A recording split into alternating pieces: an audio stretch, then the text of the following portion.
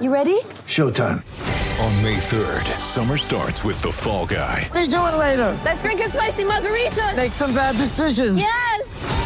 Audiences are falling in love with the most entertaining film of the year. Fall Guy. Fall Guy? Fall guy. That's what the poster said. See Ryan Gosling and Emily Blunt in the movie critics say exists to make you happy. Trying to make it out? Nope. Because I don't either. It's not what I'm into right now. What are you into? Talking. Yeah. The Fall Guy. Only in theaters May 3rd. Rated PG-13. Get ready for the greatest roast of all time. The Roast of Tom Brady. A Netflix live event happening May 5th. Hosted by Kevin Hart. The 7-time world champion gets his cleats held to the fire by famous friends and frenemies on an unforgettable night where everything is fair game. Tune in on May 5th at 5 p.m. Pacific time for the Roast of Tom Brady. Live only on Netflix. It's a great football team with a lot of moral fiber and a lot of character, and they showed it. Shout, a Buffalo football podcast, hosted by Matt Perino and Ryan Talbot. No place else you'd rather be than right here, right now. When it's too tough for them, it's just right. Presented by Syracuse.com and NYUp.com. The Bills make me wanna.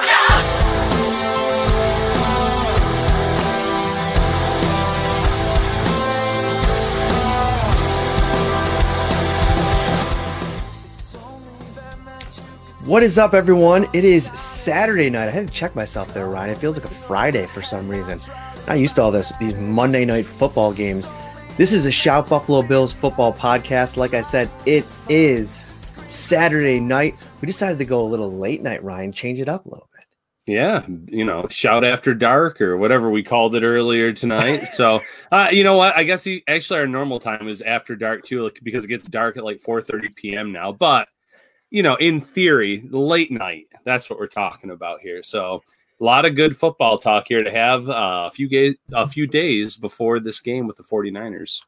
Yeah, it's such an important game in so many different ways that we're going to get into tonight. But I'm Matt Perino. If this is your first time here, thank you for joining us. He is Ryan Talbot. Like we said, this is the Shout Buffalo Bills football podcast, and we are going to dive deep into this matchup. I'm looking at some of the comments. PJ's got his pajamas on. I got my pajamas on too, man. I got the backwards hat on tonight. It's a casual Saturday night. I mean, I'm going to go watch some, what we just started watching, Ryan? The Outsider on HBO. Oh, I've heard good things. Very good. It's Stephen King. So it's a little bit, scary. My wife is a little bit scared. She wants to make sure all the doors are locked. It's a fun little exercise that we go through every night. PJ also mentions that he's here for the Topps commercials. My man, thank you for reminding me. We are the Shout Football Podcast, brought to you by Topps Friendly Markets, your neighborhood store with more. I picked up some hamburger meat from. What do you do, Ryan? What do you do? 85%, 90%? What do you do when you get the ground beef? I try to get actually the 93 lean. Ooh, look at you. Yeah. I sometimes go for 85 just because I kind of like a little bit of juice on the grill, get it going a little bit. But had some great burgers this afternoon. My son, that's another thing. Sharing all these things with your kids, playing some football on the weekend, grilling some burgers in the middle of December in Western New York. It's a good time to be alive, even though we're in the middle of a pandemic and everything. But how are you, my friend? I know you were sick a little bit last week. It seems like you're feeling better. Yeah, I kicked it. I took every over-the-counter, medication you could for that, nasal decongestant. Gone. Happy to be here. Got a nice Christmas card from the Perino family today. Thank you. Beautiful, beautiful card. So, yeah, feeling good. Having a nice little weekend here. So, ready to go. It's going to be fun to watch, a full slate of NFL action tomorrow without the Bills playing. Get a chance to maybe catch up on some other teams, where we don't really get to do that a whole lot during the year. This thing kind of, we hit the ground running every Sunday, all Bills all the time. So we'll get to enjoy that. But there is a Bills game that we have to talk about. It is Monday night, 8:15 p.m. on ESPN and locally on ABC, the Buffalo Bills and the San Francisco 49ers. And this is an interesting one because I think over the last couple of weeks, with some of these other matchups that the Bills have had on their schedule, you talk about Kyler Murray and the Arizona Cardinals, Russell Wilson and the Seattle Seahawks. Without Jimmy Garoppolo and George Kittle, it's almost like you kind of look off into the distance, that San Francisco 49ers team, and say, there's bigger fish to fry on this schedule. But then all of a sudden you get here, and this is still the San Francisco 49ers team with a lot of the same pieces that went to that Super Bowl last year, and a head coach in Kyle Shanahan that's figured out a way to get this offense moving with Nick Mullins, who we're going to talk a little bit about. I mean, this is setting up to be a lot more difficult of a game than I think maybe people were even anticipating 2 weeks ago. Yeah, I know a lot of people are looking ahead to that Pittsburgh Steelers game, but this game's going to be tough. There are some 49ers fans, and I saw our friend Sal mention it, but I've seen it in my mentions as well. A lot of fans feel that Nick Mullins might be the better quarterback, as my cat comes crossing through on schedule here. I'm telling you, like every show now, think that Nick Mullins might be the better quarterback for this offense between the two of them. So there's not really a steep decline between Jimmy Garoppolo and Nick Mullins. And you can't say that for most teams in the NFL. Usually there's a big drop off from your starter to your backup. Not necessarily the case here. Now, George Kittle being out, huge for the Bills. But they still have Raheem Mostert. They still have Deebo Samuel, Brandon Ayuk. They have a ton of talent on that offense, and the defense is kind of playing pretty well too. So it's not going to be a walk in the park. It's going to be a tougher game than I think some anticipate. But I also like the Bills in this matchup for a variety of reasons. Yeah, we'll get into the reasons as we move along this show. And if you have questions, if there's something specific about this matchup you'd like us to touch on, we're going to get into a whole slew of things on this show, some storylines, some matchups, some different things that we like, and then obviously the prediction at the end. But if there's anything that you specifically want, put it in the comment section and we will hit it as we go along. But I want to start off with Josh Allen. And, we're coming off of a game, Ryan, where I think that it was a good thing that the Bills were able to establish the run a bit, get Devin Singletary going, get Zach Moss going a little bit. And for a big stretch before last week where it was a struggle to do that. And so you saw Josh Allen in this passing a game kind of take a back seat last week, only 24 passing attempts. We've grown accustomed to, at least 30 per game for most of this season. So it was a different vibe, but the Bills really controlled that game. It wasn't until the fourth quarter when the turnovers started popping up, 3 turnovers, in fact, in the span of 8 snaps, that where the game even kind of became somewhat close. And so now you look ahead to this week and you look at the defense that Josh Allen and this Bills offense is going to be facing. And it's a defense without a few big pieces from last year. I mean, you think about Nick Bosa, who was, the Bills just saw his brother Joey last week. And so the lineage there, the Bosa family name looms large in the NFL. DeForest Buckner, who was a force on the interior last year. Those two pieces are not going to be there. DeForest Buckner, obviously now in Indianapolis, but you're seeing them manufacture, pressure and disruption in other ways. We saw last week Javon Kinlaw, the rookie that we spent a little bit of time, in the offseason talking about as maybe a potential target for the Bills. If he were to fall, because if you remember, his draft stock was starting to spike as we got closer and closer to the draft. A guy that, people loved and thought that he was going to be a playmaker. He made a big play last week. But I think in this game, you look at Josh Allen and what he is going to be working with and working against. Number one, first and foremost, I went back and listened to Sean McVay's post-game press conference. The Niners beat the Rams 23-20 last week, and he basically called out Jared Goff and says, our quarterback has to take care of the ball. And this is coming off a week where Sean McDermott's quarterback didn't take care of the ball. So if he's not able to do that on the road against a good defense, it could be a problem. Yeah, absolutely. I mean, that's every single week in this NFL, but especially against a good defense like this. You're right. They're missing some pieces from that Super Bowl team 1 year ago, but there's still talent in all 3 phases. There's guys like Fred Warner. There's guys in the secondary that are really good that will take advantage of any mistakes that Josh Allen makes.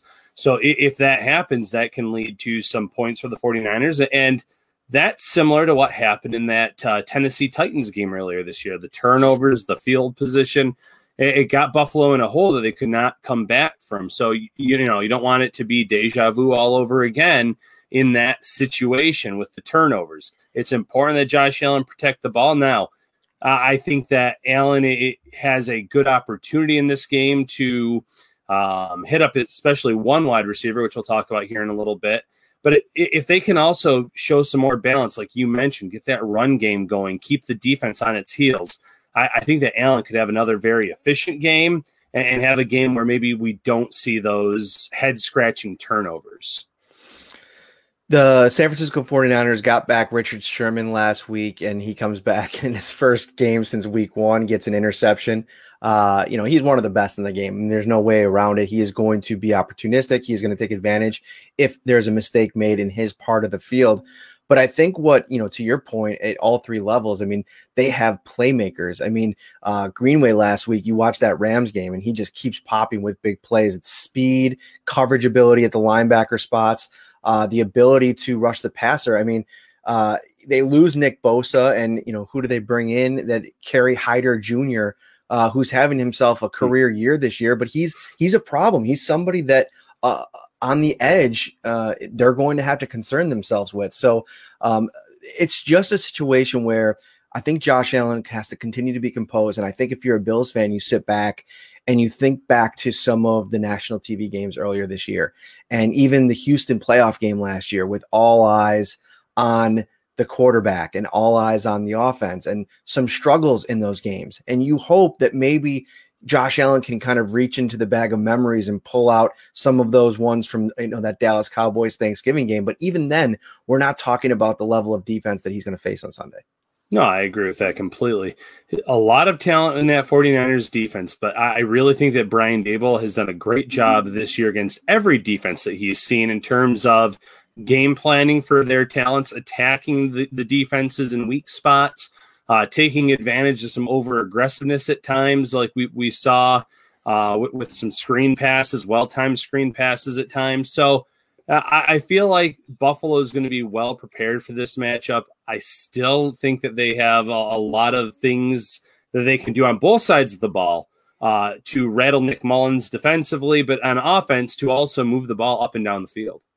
Let's get into that one, because I'm going to go to the comments a little bit as we go here. And that's one of the big things that we've been talking about all week, in the social circles, is the importance in this game. And I saw it mentioned in the comments here, of stopping the run, because with Raheem Mostert and Jeff Wilson, they have two guys that are downhill, absolutely blistering fast running backs. But what stood out to me watching them is that they don't shy away from contact. They use their speed to initiate the physicality. And so if you're not up to the task at the linebacker position, in the secondary, in terms of tackling, they can really hurt you. I mean, Kyle Juszczyk, their big fullback, he's unbelievable when he's on the field. I was listening to Greg Cosell on a couple of spots this week. I was watching NFL Matchup, and then he did some San Francisco radio.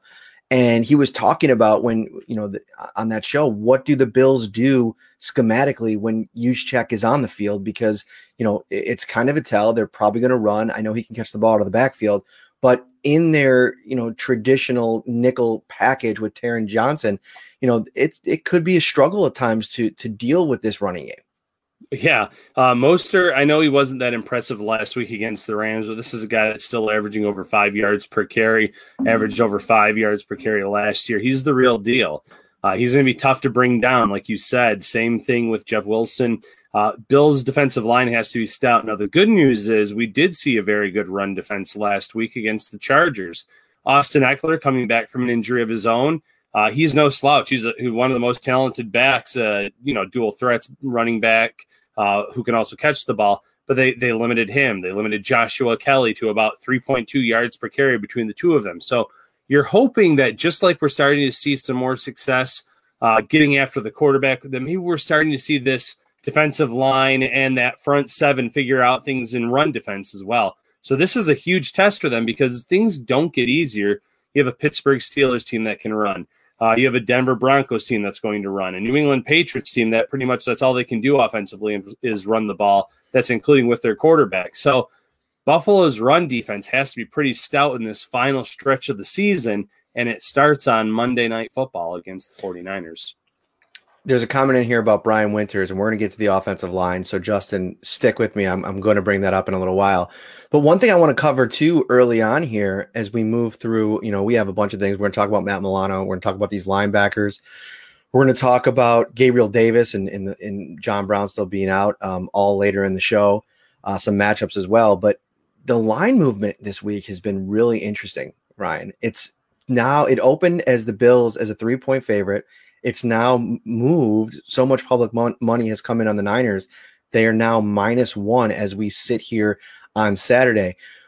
I guess to start off with, you start thinking about it. What do you think it's the few days here that we've had to mull on the, knocking off the Rams, who I think many experts were starting to talk about Super Bowl when it comes to the Rams and Sean McVay and what they're doing out in Los Angeles. Do you think it's that starting to marinate, or do you think that there's questions about this Buffalo Bills team even as they sit here at 8-3?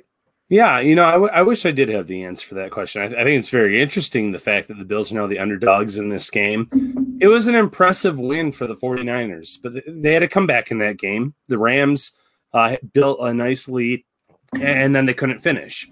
Buffalo hasn't been able to finish any games this year, to be quite honest. They've kept up almost every team in every game. So maybe they're looking at it in the fact that the Bills haven't been able to put away teams. Maybe the fact that the Bills have to travel across the country.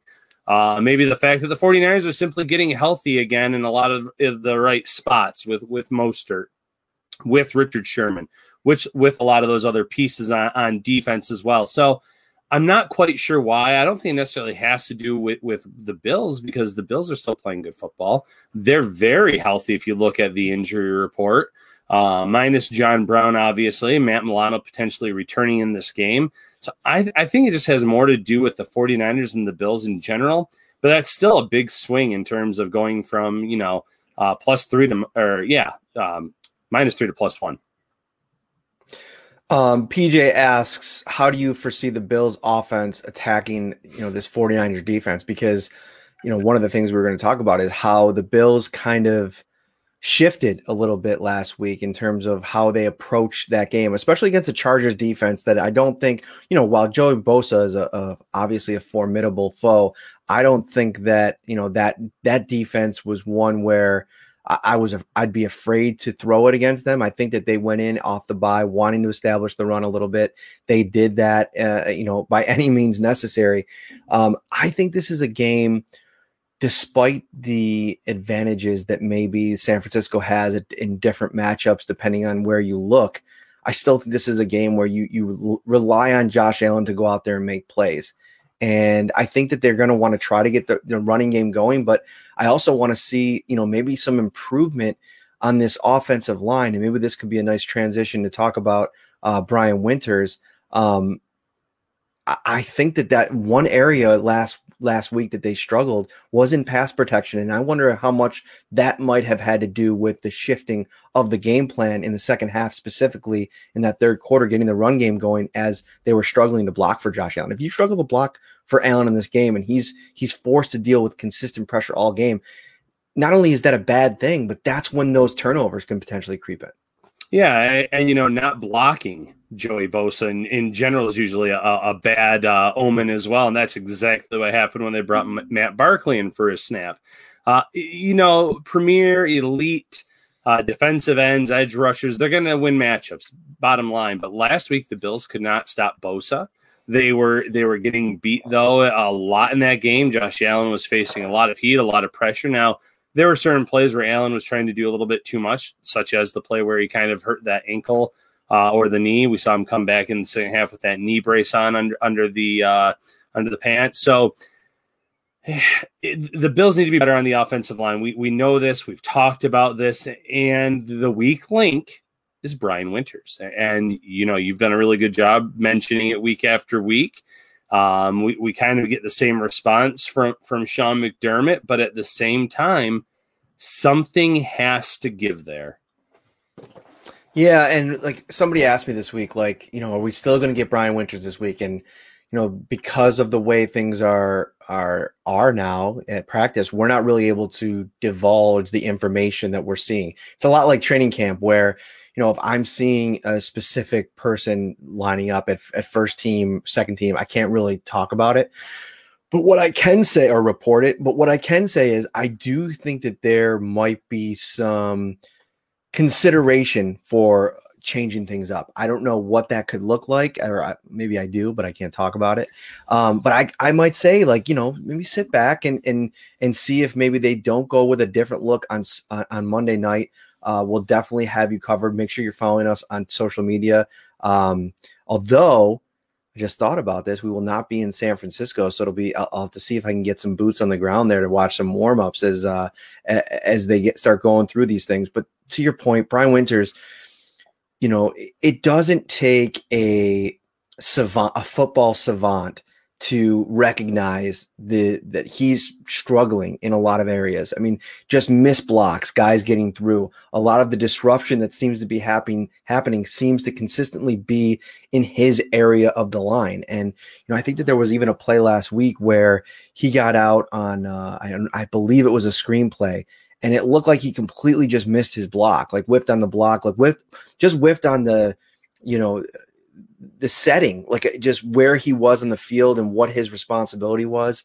And, I asked Brian Daboll about that this week. I asked Sean McDermott about that, and Justin brought it up and obviously noticed my diligence, because I'm interested to know, okay, 9 starts here now. There must be something happening that's telling you that you should continue to trot him out there at that spot, or he's your best option. And they seem to believe that, and again, they're not going to trash Brian Winters. They're not going to trash one of their guys that, he's playing terrible or he's not very good. Of course not. But the fact that they still think that he's adding something, to me, Ryan, is a little bit concerning. But at the same time, something important to note. We don't know everything. We don't see everything. And this is something that was happening with AJ Klein, where a lot of us, on the media side, and fans watching at home, they're like, man, this AJ Klein is playing terrible. Like, is there not any other better option? Remember the Darren Lee, saga as the Bills were, ramping things up to sign him. It was like, get Darren Lee in here, get him on the field, get AJ Klein off the field. And now we've seen AJ Klein play so well, to the point now where he's the reigning AFC Defensive Player of the Week. And there might be something happening behind the scenes that we're just not seeing. It's possible. It's possible that they're seeing that someone else is missing an assignment and Winters is going over to help, or I can't explain it. But when I watch him, it looks like he's getting pushed backwards. It looks like he's out of position. He's getting beat. He's really struggling in both run blocking and pass blocking. And it makes the right side of the line, the weak side of that line. Darrell Williams, as good as he's been, is kind of one-dimensional in terms of being a really strong or pretty strong pass protector, but he even struggles a little bit against the run. So you have that on your right side. Of course, you're going to keep running to the left, and that's what we've seen this year. So you're right. There might be something we're missing that we might not be seeing. Maybe they feel like, hey, we really want John Feliciano at left guard. We don't want to put him back at right guard. They might not feel comfortable with like Butker at right guard. They might think he is a left guard. Ryan Bates, who knows? They might just like the fact to have him as a backup because of that versatility and the fact that he can play all over the line. Whatever the case may be, though, to my eye, to your eye, to the fans' eyes, Klein has struggled. Now you have me saying Klein. Winters has really struggled this year, and I haven't seen many flashes of improved play. You're right, that screen pass that you mentioned. I went back. I think it's the one that was to Singletary, and Morse actually went out and had a really nice block in front of him, and then Winters just like whiffed on his. That really could have set up something big for Singletary. We're going to get into more of this game and your questions. Drop them in the comment section on Facebook, Twitter, and YouTube. We appreciate you joining us in the live late night Saturday edition of the Shall Podcast. But just for PJ, a quick word from our sponsor.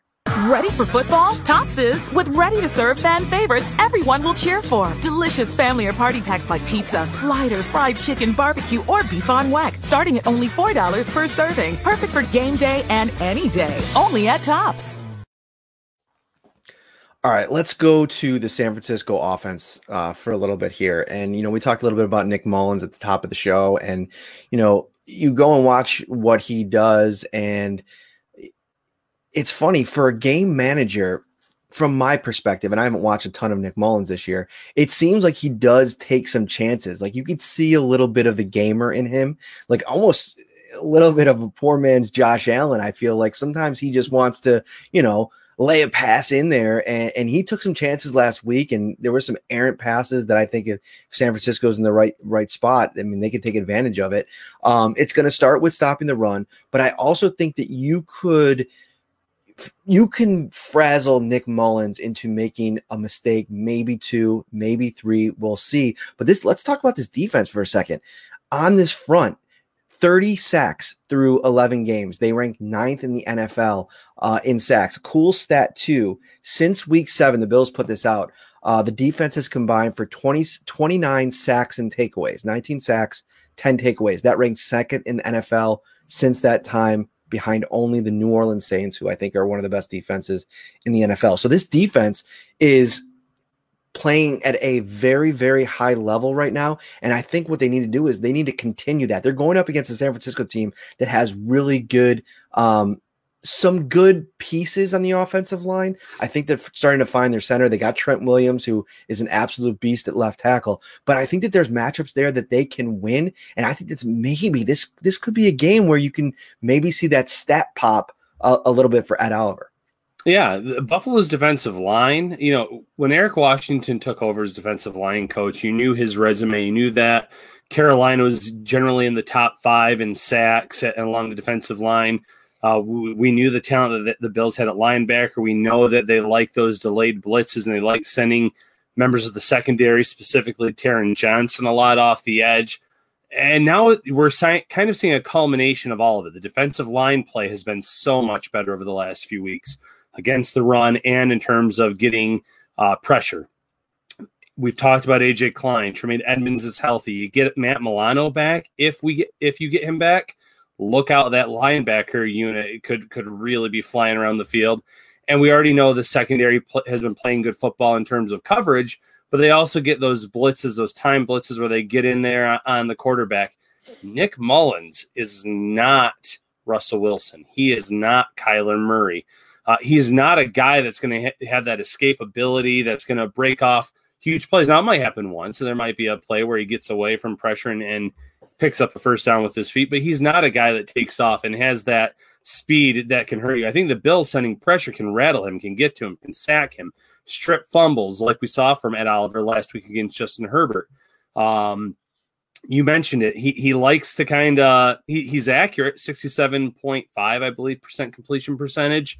But he's also 6 touchdowns, 7 interceptions this year. He throws some risky passes, and sometimes they get intercepted. Now, the Bills haven't been in the right place at the right time on those tip balls that go up in the air, but we've seen Trey White read quarterbacks really well these last few weeks, jump routes, make some plays. I wouldn't be shocked if the Bills create a few turnovers against Nick Mullins. I think Mullins will make his fair share of plays, but this is a quarterback where I think the Bills can come in and can rattle him, just like they did Justin Herbert last week. Herbert was, I still think he's going to end up being the rookie of the year, but they had him off his game all game last week. Throwing some errant passes, feeling that pressure. If they can do that against a quarterback like that, if they can do that against a Russell Wilson, I think they're going to be up to the task and do it against a Nick Mullins as well. Let's talk a little bit more about this linebacking unit, particularly for this game. So as we're sitting here now on Saturday night, there's nobody with an injury designation on the final Bills injury report, which is crazy. They're healthy, obviously. John Brown is on IR. Matt Milano and Tyrell Dodson, they're still on IR, but designated to return. They could return to practice this week. There's no indication yet if they're going to be available for Monday, because the Bills actually have until Monday at 4 p.m. New rule in the CBA because of the COVID season that you have up until that deadline to activate your players. shout out to Sal Capaccio for figuring that out as usual. He's always up on the CBA stuff and roster stuff. He's a real nerd with that stuff, but in a good way. I always joke with him. So we could find out on Monday whether or not Matt Milano or Tyrel Dodson will be available. And I think this is a game where you're going to want some more numbers at linebacker. And the Bills, they play about 90% nickel, like we mentioned earlier in the show. This is the kind of game where I feel like you might throw a curveball at this offense and maybe line up in your base a little bit more.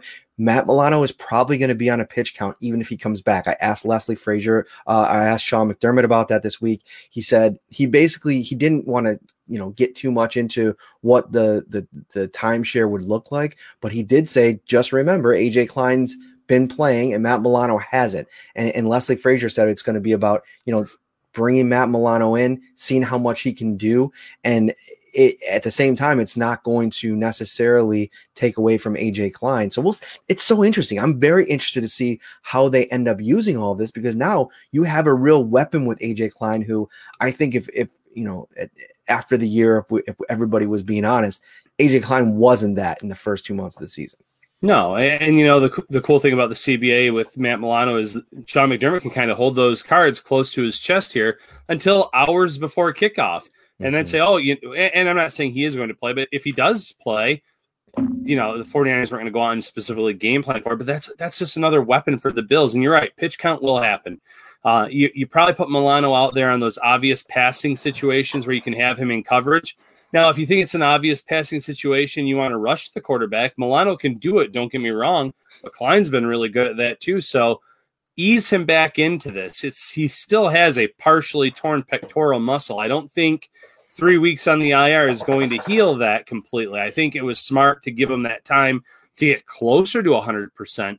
But you want to have this guy for the final stretch, but more importantly, for the playoffs. If you get into those playoffs, you want a linebacker like that who can help you in many ways. So this is an important game. Every game is important as the Bills are looking to win the AFCs for the first time since 1995.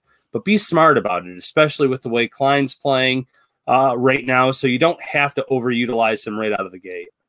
Go check out, I put up a story yesterday, shameless plug, obviously, New York Upstate, Syracuse.com, whichever one you like to use, and go read the linebacker story that I put up yesterday, because there was a interesting piece of it where I concentrated on some really cool perspective from AJ Klein, who played with Luke Kuechly, backed him up in Carolina, so he knows a little bit about middle linebacker play. And we basically asked him, like, what is Tremaine Edmunds' fit? Because there's been some questions about maybe potentially long-term moving him to the edge, giving him a bit of a different role, and he basically stopped us in our tracks. And I think I asked him about it, and somebody else did too. I can't remember, but he basically said he's a true middle linebacker. Everything that he could do, sideline to sideline. We can see how he's making plays, especially now that he's healthy. I went and listen, I think Pro Football Focus, I think we could have a whole podcast on how to utilize their tools. But one thing I do like about their grading system is I think it offers you a way to, maybe watch the game and then see if your takeaways and what you took away, how that matches up with somebody else who watched the game. And sometimes you're going to disagree. I had a lot of disagreements on Josh Allen over the years. I think as I've kind of come to understand their system a little bit more and why they grade a certain way, I think it's a little bit more understandable. But it did definitely feel like at times that there was a little bit of an agenda there to kind of meet with a narrative. But I think overall the grading, while I don't think it should ever be considered gospel, I think it's interesting to take it in and see how it matches up. And I thought Tremaine Edmunds played really well last week. I thought it was his best game of the season, which is crazy because AJ Klein played so well and obviously was awarded for it. They were graded out probably about the same at about 90 overall in run tackling, which is going to be huge this week against Mostert and Wilson. And don't forget about Jerick McKinnon, who they like to sprinkle in everywhere you look in this backfield, their speed. We're going to get to another speed element in a minute. But I think that anything else on that, Ryan, before you transition to your big matchup to watch? No, I think that was really well said across the board. And you're right when it comes to the analytics. Not just with Josh Allen, but I've seen quarterbacks have 4 touchdowns, 0 interception games, and the quarterback on the opposing team ends up getting a higher grade. So there's the interceptable pass argument. There's all this other talk. So, take it in, look at what the analytics say, but also kind of sit back and say, well, listen, I know what I watched. I know what I saw. Every quarterback has some bad throws in a game, 1 or 2. But that goes for any position, too, with Pro Football Focus. You can look at a game and say, I thought they played really well, and then they get a 60 for run blocking if it's an offensive lineman, or they get a 70 on defense. It's all over the board. But what's important to know about that, though, is that 60 is like a solid game, 70 is like a good game, and I think like 80 and above is where you start to get into like excellence. You know what I mean? And for a while, when I first started really getting familiarized with that, I didn't know that. I thought I saw 60 and I'm like, man, when I got a 60 in class, I absolutely sucked. I mean, I'm sure when you got a kid coming back talking to you about a 60 in class, it's not a great conversation. So I think that's where the big disconnect is. Yeah, I agree with that completely. I think that was perfectly said. Cole Beasley, tell us about him. He's my guy to watch in this game. He is the player that I think could have a huge game against this 49ers defense. If you look at the 49ers defense, one area where they are really beat up is that nickel cornerback spot. Kwan Williams is out for a few more weeks. Jamal Taylor was his backup. He tore his ACL. I believe it was last week, maybe it was 2 weeks ago. He's out for the season. The third option is questionable for this game, Manuel Mosley. So they are down 2 players. Their third option is questionable. I've seen Cole Beasley go one-on-one with some really good cornerbacks, not just slot guys either. I go back to that Arizona game and Patrick Peterson where he froze him off the line. If you have him matched up against your number 3 option in that slot cornerback position, I think Beasley is going to win 9 times out of 10 off the line. Get him the ball. Get those quick passes out to him. Let him.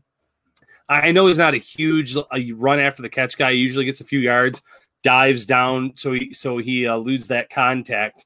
A la Isaac Bruce, a la Torrey Holt in those Rams, where they'd make plays, they'd get the first downs, and they'd get to the ground, so they didn't take those hard hits. It's smart. It's smart football. Utilize him. Get him involved.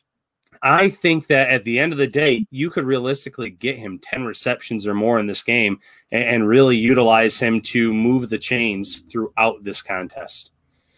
I love that because I feel like you want to get Cole Beasley going this week, especially on the heels of just like a lack of action last week for him. And I think that that's probably one of the area that was it your article? Yeah, it was your article where it was like feed Cole Beasley or Cole Beasley going to eat this week. Go check out Ryan's.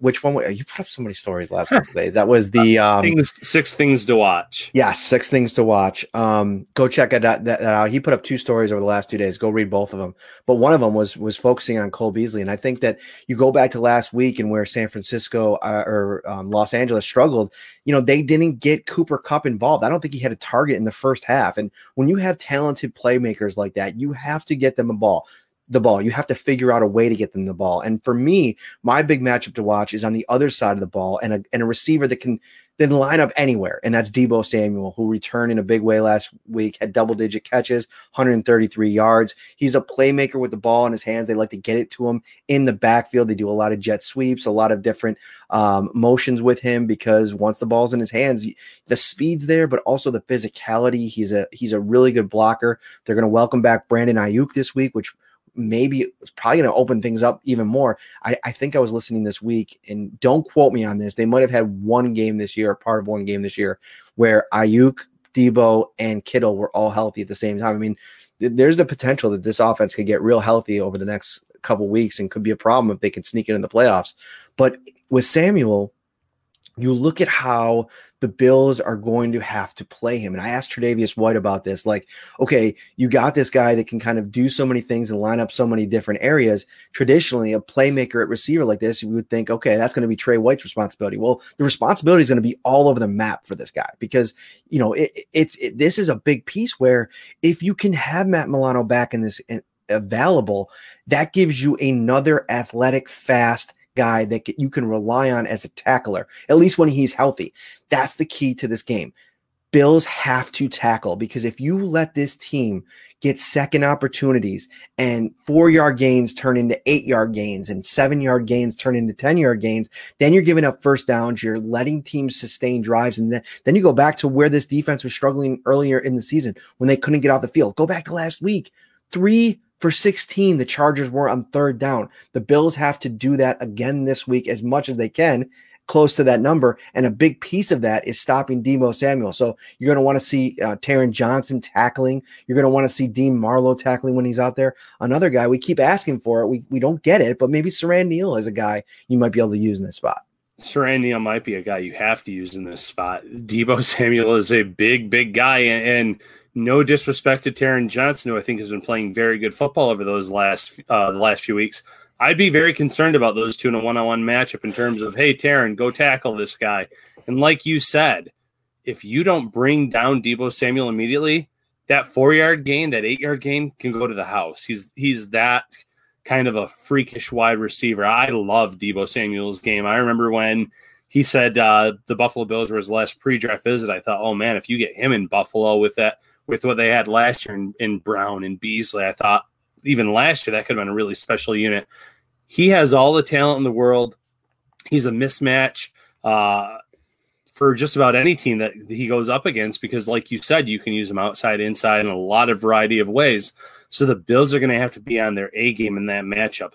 Like we said earlier, though, if you can rattle Nick Mullins, get him to throw the ball half a second earlier, 1 second earlier, if you can get him to throw it a little bit outside, like we saw with Justin Herbert throwing a few balls off of Keenan Allen's fingertips, you got to rattle those guys, get them out of sync, get them out of rhythm. If you can jam Deebo Samuel at the line, little things like that can lead to some big plays, some turnovers, but it can also just lead to some 3-and-outs like you mentioned, and simply getting off the field.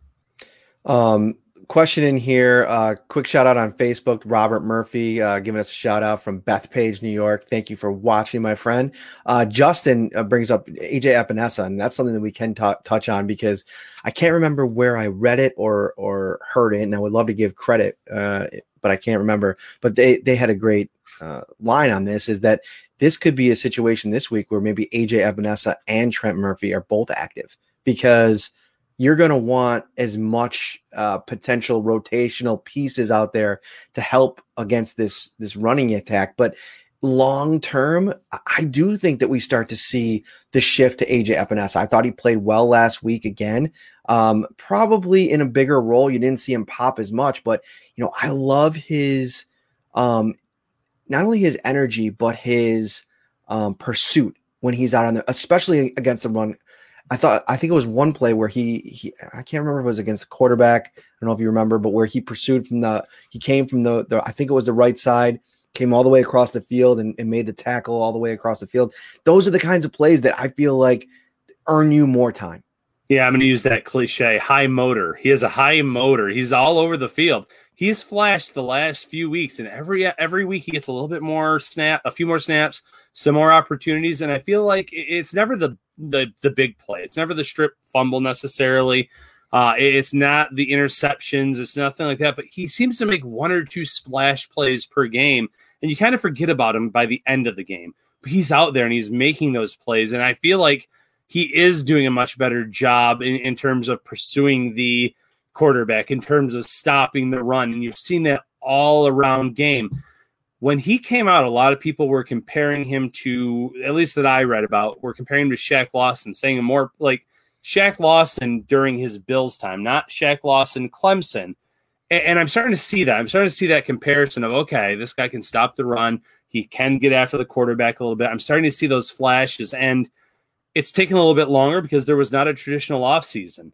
But all of a sudden, Epinesa is playing good football, and this draft class is having a sneaky good year for Brendan Beam. All right, we're going to get to our prediction portion of the program here on the Saturday Night Shout. This might have to be a new thing, Ryan. We might have to do the Saturday Night Shout. We got our branding all ready to go. I'm picking the Bills in this one. I think that talent-wise, top to bottom, I think that the more talented team, I think that they have a little bit more runway with the day later Monday game to get mentally prepared for the task at hand. Josh Allen, an extra day of preparation for this defense. And I think that it's almost convenient for the Bills that they're coming off of a game where the 49ers put their best game on tape of the season, because they can dig into that and really try to figure out the best way to attack it. I think this will be a big game for Brian Daboll to figure out how to utilize all the weapons. And Gabriel Davis, to me, is the key. Can he play that John Brown role if he gets more targets? Or, if we start to see Stephon Diggs maybe be a little bit more effective this week playing alongside him. All those little pieces of this game, I think, are important. I think the Bills will have a balanced attack. I think they'll end up throwing the ball more than 30 times. I think Josh Allen will take care of the football, and I think the Bills will win 27-20. I have the Bills winning 31-23, more balanced attack. I see Moss and Singletary going for about 130 on the ground combined against a very good 49ers defense. But we saw those flashes, and I saw a stat out there today. And I'm blanking on her name. It's Michelle something. Mm-hmm. But she said that for every 10 carries 10 carries that Devin Singletary gets, or maybe it's actually 5, he breaks off 1 10-plus yard run. And Zach Moss is in the top 10 of those rankings as well. It's just the fact that they don't get that workload. I think we're going to start seeing a more balanced offense there. Gabriel Davis made some really good catches last week, going up, getting the ball in that free play, jumping up and getting a ball in another play for the Bills. So he flashed a little bit. And I think we're going to see the Bills win this for another reason too, and that's special teams. Andre Roberts, maybe the unsung hero of this Bills roster in 2020. Good reason that he is first in the AFC in return specialists for the Pro Bowl. He's been phenomenal. Bold prediction, at least 140-yard return on Monday night in prime time to set up the Bills with great field position. I'm not going to say taking it to the house. It's so hard to do, but at least 140-yard return in this game to set the Bills up for one of their scores. 5th in average starting field position this season, 31.3 yard line per possession. That is just special stuff. And you go back to the summer and the conversations about the need to keep Andre Roberts, and there's a lot of people with their chest out right now. These last couple months, as Andre Roberts has been a huge piece of what the Bills have been able to do. So both of us got the Bills. It's going to be fun covering some Monday Night Football. The Kansas City game was kind of Monday Night Football. It was 5 o'clock. Doesn't really count. We got this one. Next week is Sunday Night Football against Pittsburgh. 3 weeks, we got at New England on Monday night once again. So a lot of primetime football for your Buffalo Bills over the next couple weeks. All right, guys, we're going to get out of here. Thank you so much for all your participation. We always appreciate it so much. Make sure you find us on all the audio platforms, Spotify, Stitcher, Apple, Google, wherever you do listen to your podcast. Subscribe and take a screenshot of that. Email it to me, mperino@nyup.com, and that will automatically place you in a Bills game day Zoom with yours truly and Mr. Ryan Talbot. We're doing those every game day. As a matter of fact, it's a good reminder, Ryan. I got to start putting together Mondays as we get to our next one going here. Check out, I'll be on the pregame show tomorrow. We'll have a pregame show on Channel 4 if you're local in Buffalo. It also streams. I usually tweet out that link over with the guys, Josh Reed, Thad Brown, Sal Capaccio, Tim Graham, Heather Prusak. It's an awesome time. And then we'll also have a pregame show on Monday night at 7. We'll have the Shout podcast after the game. Final thought, Ryan Talbot. You kind of started covering it. This is Buffalo's big test coming up over these next 4 weeks, showing that they are ready to be a legitimate team in front of a national audience. Monday Night Football this week, Sunday Night Football against the Steelers. Even that Saturday game against the Broncos at 4:30 is a nationally televised game. You go to then against the Patriots on Monday night. 4 of their last 5 games are going to be played with everyone watching them. The Bills need to show up, show out, and show that they are a legitimate team in the AFC. There it is. We will see you on Monday night. Thank you so much for making us a part of your Saturday night. Have a great rest of your weekend, everybody. Enjoy some football tomorrow. Ready for football? With every game a home game, Tops is ready for you with its TV a Day giveaway. For 6 weeks, every day you shop is a new chance to win a massive 70-inch 4K TV. Shop Tops for the best deals in town, in store, or online to win.